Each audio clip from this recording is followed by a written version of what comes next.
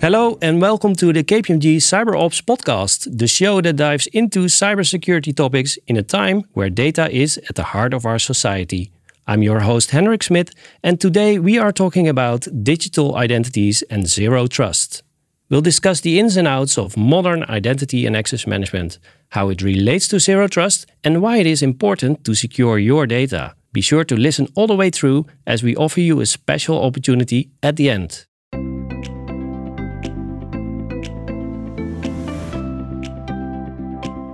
Today I have two guests in the studio. The first one is Jukka Lauhia, partner at KPMG and specialized in identity and access management. And the second one is Chris Owen, Chris, Director of Product Management at Saviynt. Hey guys, thank you so much for joining us. Hi Henrik, nice to be here. Hi Henrik, thank you very much for having us today. So Chris, to start with you, zero trust is a term that we hear a lot lately. And it feels like a hype. Can you tell me, what is it about and how can we benefit from it in the light, for instance, for access to confidential data?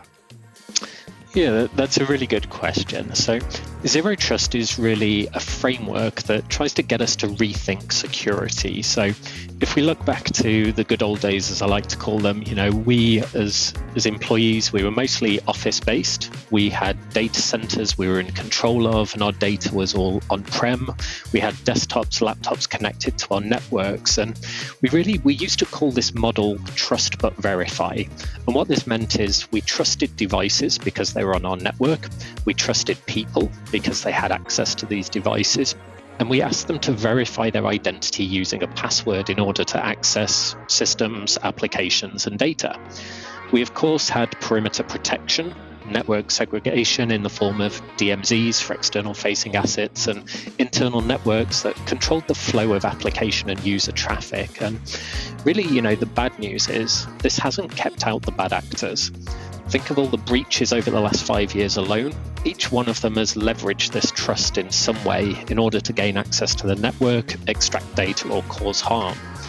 And ultimately, as technology has evolved, we're now embracing cloud technologies, remote working, and our perimeter is really dissolved. Our data is spread out everywhere, and we're accessing it from anywhere. So we really need to think about new ways of protecting ourselves and our data. So it's a framework, a set of guidelines that shifts our mindset to assume that we've been breached. And at its core is the message, never trust, always verify. I like that message, never trust, always verify. What does it actually mean in cybersecurity? What this means is we should not by default trust machines. In today's world, those machines could be any number of devices connecting from any number of places. So this is where machine identity management and machine trust comes in. We need to rethink how those machines gain access to our environments, especially in these times. Are VPNs still considered secure? I liken them to digging a tunnel under the sea between two countries and allowing people to cross without any border checks or passport control. So this is where zero trust access comes in and technologies such as SASE. And then we look at people. Should we automatically trust people just because they have a password? The majority of breaches leverage credentials in order to perform lateral movement, so passwords alone cannot be trusted. Zero Trust recommends MFA for all users to verify their identity. And then the final two bits are really, how do we control access to the data that these users have access to? Policies for data protection, data access. And then lateral movement. How do we make it harder for attackers to move around our network? And this is where zero trust networking and microsegmentation comes in. Thank you, Chris. And over to Jukka. You have been supporting organizations with managing digital identities for quite a while now. And I can imagine the role that identities play as part of the digital transformation have changed. So what are the latest trends and drivers for the zero trust model? Well, that's a good question. If we look at the latest trends, I would say that we are talking about intelligent automation and real-time decision making. So, for example, the way zero trust is improving the security posture in the organization, it really puts together certain old and new technologies and processes. And so in addition to such basic requirements as digital identity lifecycle and adaptive multi-factor authentication, we need to do the real-time decision making, artificial intelligence, and intelligent automation. Okay, and what are the enablers for real-time decision making and what did you call it? Intelligent automation? Yeah, so as zero trust security models, they provide security teams improved visibility into the entire security posture by continually monitoring, logging, and correlating, and then analyzing every activity across the network. And the intelligent automation is needed as there will be so much information that humans can't monitor and then react in the real time. And for example, security information and event management is required and then put together with data and analytics tool to monitor and aggregate. And then, for example, requiring automatically step up authentication to certain resources and then quarantine the device if certain vulnerabilities or such combinations exist. And as what I just said, it's not new. They are all existing technologies, but the way they have been put together now, it actually is defining the zero trust architecture. Okay, thanks, Jukka. Makes sense. Over to Chris. What is your view? Do you recognize and agree with this? Yeah, absolutely. I think Jukka raised some really good points there. And I think overall in the security world, we've been largely reactive to things. So we have focused on putting in the controls that we can, that our existing technology allows us to, without affecting the user experience too much. What we're starting to see is this paradigm shift at the moment to a more, preventative control or proactive stance in security. So absolutely along the lines of what Jukka said, from a product development point of view here at Saviynt, we've kind of looked at the way that this data flows and are trying to make sense of how we can use that type of data for zero trust. So one of the things that we've implemented within our product recently is what we call the risk exchange. So rather than just sending our data to a SIM tool, we've actually now got bidirectional integration. And really it's the start of this framework for us to be able to trade and share data with third-party platforms, whether that be UEBA tools, CASB tools, SIM tools, vulnerability management, etc. And really our hope is to bring this data into our platform and bubble it up into a view to enable our customers to make more risk-based decisions. I think it's how do we start to make sense of all this data that we're gathering? How do we enable organizations to utilize this data in order to improve their security posture? What kind of things do we need to keep in mind before moving to the zero trust model? Yeah, I think there's a lot of confusion here, and I think a lot of that, to be honest, is driven by vendors. Every single vendor out there now has some form of zero trust solution, but it's key to remember zero trust is a framework. It's not something where you have to go out and buy every tool that calls itself zero trust. So it applies to many different facets. It applies to people, it applies to process, technology, data. So you don't have to do this entire kind of roadmap. It's about picking what makes sense for you. What are the quick wins? And there's some very simple quick wins here. Let's just enable MFA for everybody so that you've got that second stage of verification of identities.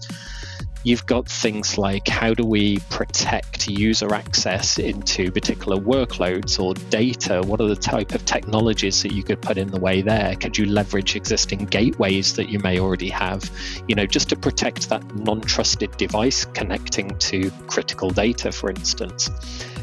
What we're seeing, and particularly in the identity world, is a move away from what we used to call standing privilege. So users who had some form of privileged access, whether it be to data, whether it be to assets, maybe they had an account that enables them access or a policy that enables them access. Moving away from the trust but verify into the never trust, always verify, which means removing standing privileged access to everything. So removing all the accounts, moving to a just-in-time model, removing static access to data, moving to this request process. So there's some very simple things that I think, organizations can adopt quite quickly without having to look at huge architectural redesigns. But this is definitely a journey, not something that you could switch on overnight. Right. So keep it simple at the first step. Absolutely. Yeah, makes sense. Jukka, what are some of the fundamental things that organizations should address before considering zero trust? Well, that's an excellent question. As most breaches happen inside organization, they are intentional or by accident. But it actually mandates us that user lifecycle management must be managed first. So there are way too many dormant user accounts lying around the different systems. And what are dormant user accounts? Is this like unused accounts, or? Yes, exactly. It's the user account that is not unactivated, right. And it's especially not only in the master database or directory such as AD. I mean all the systems around the organizations. And that brings us to the next step, which means that what about entitlement data in applications? Because there's a lot of unused user accounts and unused entitlements that must be correlated to be as of today's requirements. When we have this done, we need to look at the devices. So these are the things that can be taken care of before really doing the step to zero trust architecture. So as the perimeters are gone, the employees, they might want to use their own devices to accomplish certain tasks, for example, outside typical office hours. And they want to use their own devices, for example, iPad that is lying on the sofa. So somehow these devices must be identified and controlled. And as we know that corporate devices, they are easier to equip and manage with different management profiles, but we need to be able to support agentless solutions as well. Hey, Jukka, how can organizations go about taking the first steps towards implementing zero trust? First of all, there's a requirement of access of resources and processes. Then we need to plan and define whatever we are going to build. Then we need to deploy it and maybe put that into production via a proof of concept. And at last, there is a requirement to expand whatever we have done. So, for example, when we discover actors, we need to be fully aware that who are the users of, who are the actors within the network. Then we need to find out what are the assets that those actors are using. And based on this, let's define the policies. So, for example, how we should grant accesses in the future, how we should monitor access in the future. And then we are ready to go to definition phase. So let's define the solutions. What are the requirements? Maybe some kind of RFPs to find out that which products will fulfill our requirements. Then deployment. And the good idea is to run proof of concepts with a small number. And once we are happy, then we need to go live with the part that we have just built and then expand it later. And what we heard before, as zero trust is not something that we can buy in a box. We are building it gradually. So basically the expansion phase will be going on, let's say, continuously in the future. So gradually building based upon a foundation that is built up of all these elements. Sounds like a lot of elements to set the basic rights, but it makes sense, Jukka. Thanks. One of the biggest changes over the last year is, of course, working from home. Chris, how can Zero Trust help to overcome potential challenges having the workforce working from home? You know, the last year and a half for everybody has been crazy, obviously, with the situation with COVID. And this has forced organizations' hands quite a lot when it comes to flexible working. Very quickly, we had to adopt a remote workforce, and some organizations were not really geared up for that. If we think about, users who are typically remote anyway, or mobile users, they had a laptop absolutely fine, but there's still a large percentage of users that use desktop devices. And what's happened is, as those users have transitioned to remote working, we've seen an increase in the number of personal devices being used. And that personal device could be a personal laptop, it could be a tablet, a mobile device. And all of these devices are connected from home networks, coffee shops, restaurants, etc., all kinds of public networks, and they're interfacing with the internet in order to get access to our data. So Zero Trust really helps us get a hold of this by, first of all, validating, verifying, discovering these assets, what they are, who owns them, authenticating them, so machine authentication, prior to these machines being granted access to our network, and then the request of access. So rather than just trusting people based on, okay, they've got a password, it moves to them having to request and verify. And those are the key things for me. Identity as the new perimeter has been a concept for about 8 years now. And I think never so, more than now has this been true. So it's about time that we started embracing the kind of concept itself and looking at ways that we can embrace these new ways of working, because I think the reality of the next few years is we're going to be in this hybrid model, and rather than security being a blocker, we need to start to think about, okay, this is our situation, how do we make it work? Yeah, I like that, Chris. Fully agree. And as we are coming to the end of our show, I'd like to ask you, what's your advice to organizations as they adopt Zero Trust as a last point, Jukka? Well, that's a good question. First of all, I think that corporations and stakeholders, they then tend to think that they are in very unique position within their problems. But actually, from the consultant side, I would say that most companies, especially in digital identity, and I would say that at some level in Zero Trust architecture as well, there's a lot of models that can be followed. And maybe I would bring in the KPMG powered idea here. So as you might know, we at KPMG, we release annual CEO and CIO surveys, and one of the findings year after year is the fact that most of the top management of the companies, they understand that they are in the middle of the change, and they are willing to move, but it's still a mystery to the most that what's the actual required amount of the change and how to accomplish where they are going.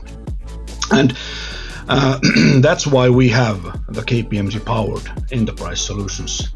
And it's basically for rapid business modernization. As KPMG, we have done such things globally so many times that we have the model answers to the new ways of working. And I don't talk precisely on Zero Trust nor cybersecurity, but we have done this in I would say close to 15 different business applications globally. So we know how to future-ready processes and technologies work, and I would say that Zero Trust architecture it's also something that we can cover with this approach. And in a nutshell, we use a lot of existing market-leading artifacts like software, processes, ways of working, what the future looks like, templates to ensure the quick delivery that can be in a relatively short time. So that might be something that clients should think, that they shouldn't try to figure it all by themselves from the scratch. Listen and learn. That's my advice. Okay, thanks, Jukka. Yeah, I've read about it. Right, it's like we use our experience doing this over and over for our clients to build a standard solution that's 80% ready, and then focusing really on the 20% that still needs to be covered. That is very client specific to deliver a faster solution. Is that right? Exactly. Yes, it's right. Yeah. Okay, thanks. And Chris, for you as well, your advice to the organizations from your side at Saviynt. Yeah, so I think, as I mentioned, identity is the new perimeter. So when I think about zero trust and I think about, the framework, the recommendations, all of these involve identity. So making identity central to your controls is absolutely imperative here. And go after the quick wins. It's not that easy to go and redesign an entire network, but it is easy to couple that with something like a cloud migration. So make sure that you develop your roadmap in line with your organizational corporation goals and infrastructure kind of roadmap plans. And don't think you have to do it all. I think, there's organizations out there that are willing to help on this journey, but make identity central to it, because I can tell you that it's absolutely central to every part of this zero trust framework. Thank you, Chris. That's a very good point to close this podcast with. All right, gentlemen, this was a very interesting conversation about zero trust and how to deal with digital identities. I would like to thank you for joining this podcast and appreciate your time and, of course, your advice. Thanks, Henrik. It was a pleasure to be here. Yeah, I echo that. Thank you very much. Do you want to know more about securing your business and how to manage identities as part of your digital transformation? Contact us for an interactive KPMG knowledge session, including a Saviynt product demo. Please check out kpmg.com/cybersecurity. Next time, we will be talking about securing the cloud. See you then. KPMG CyberOps. Security solutions delivered.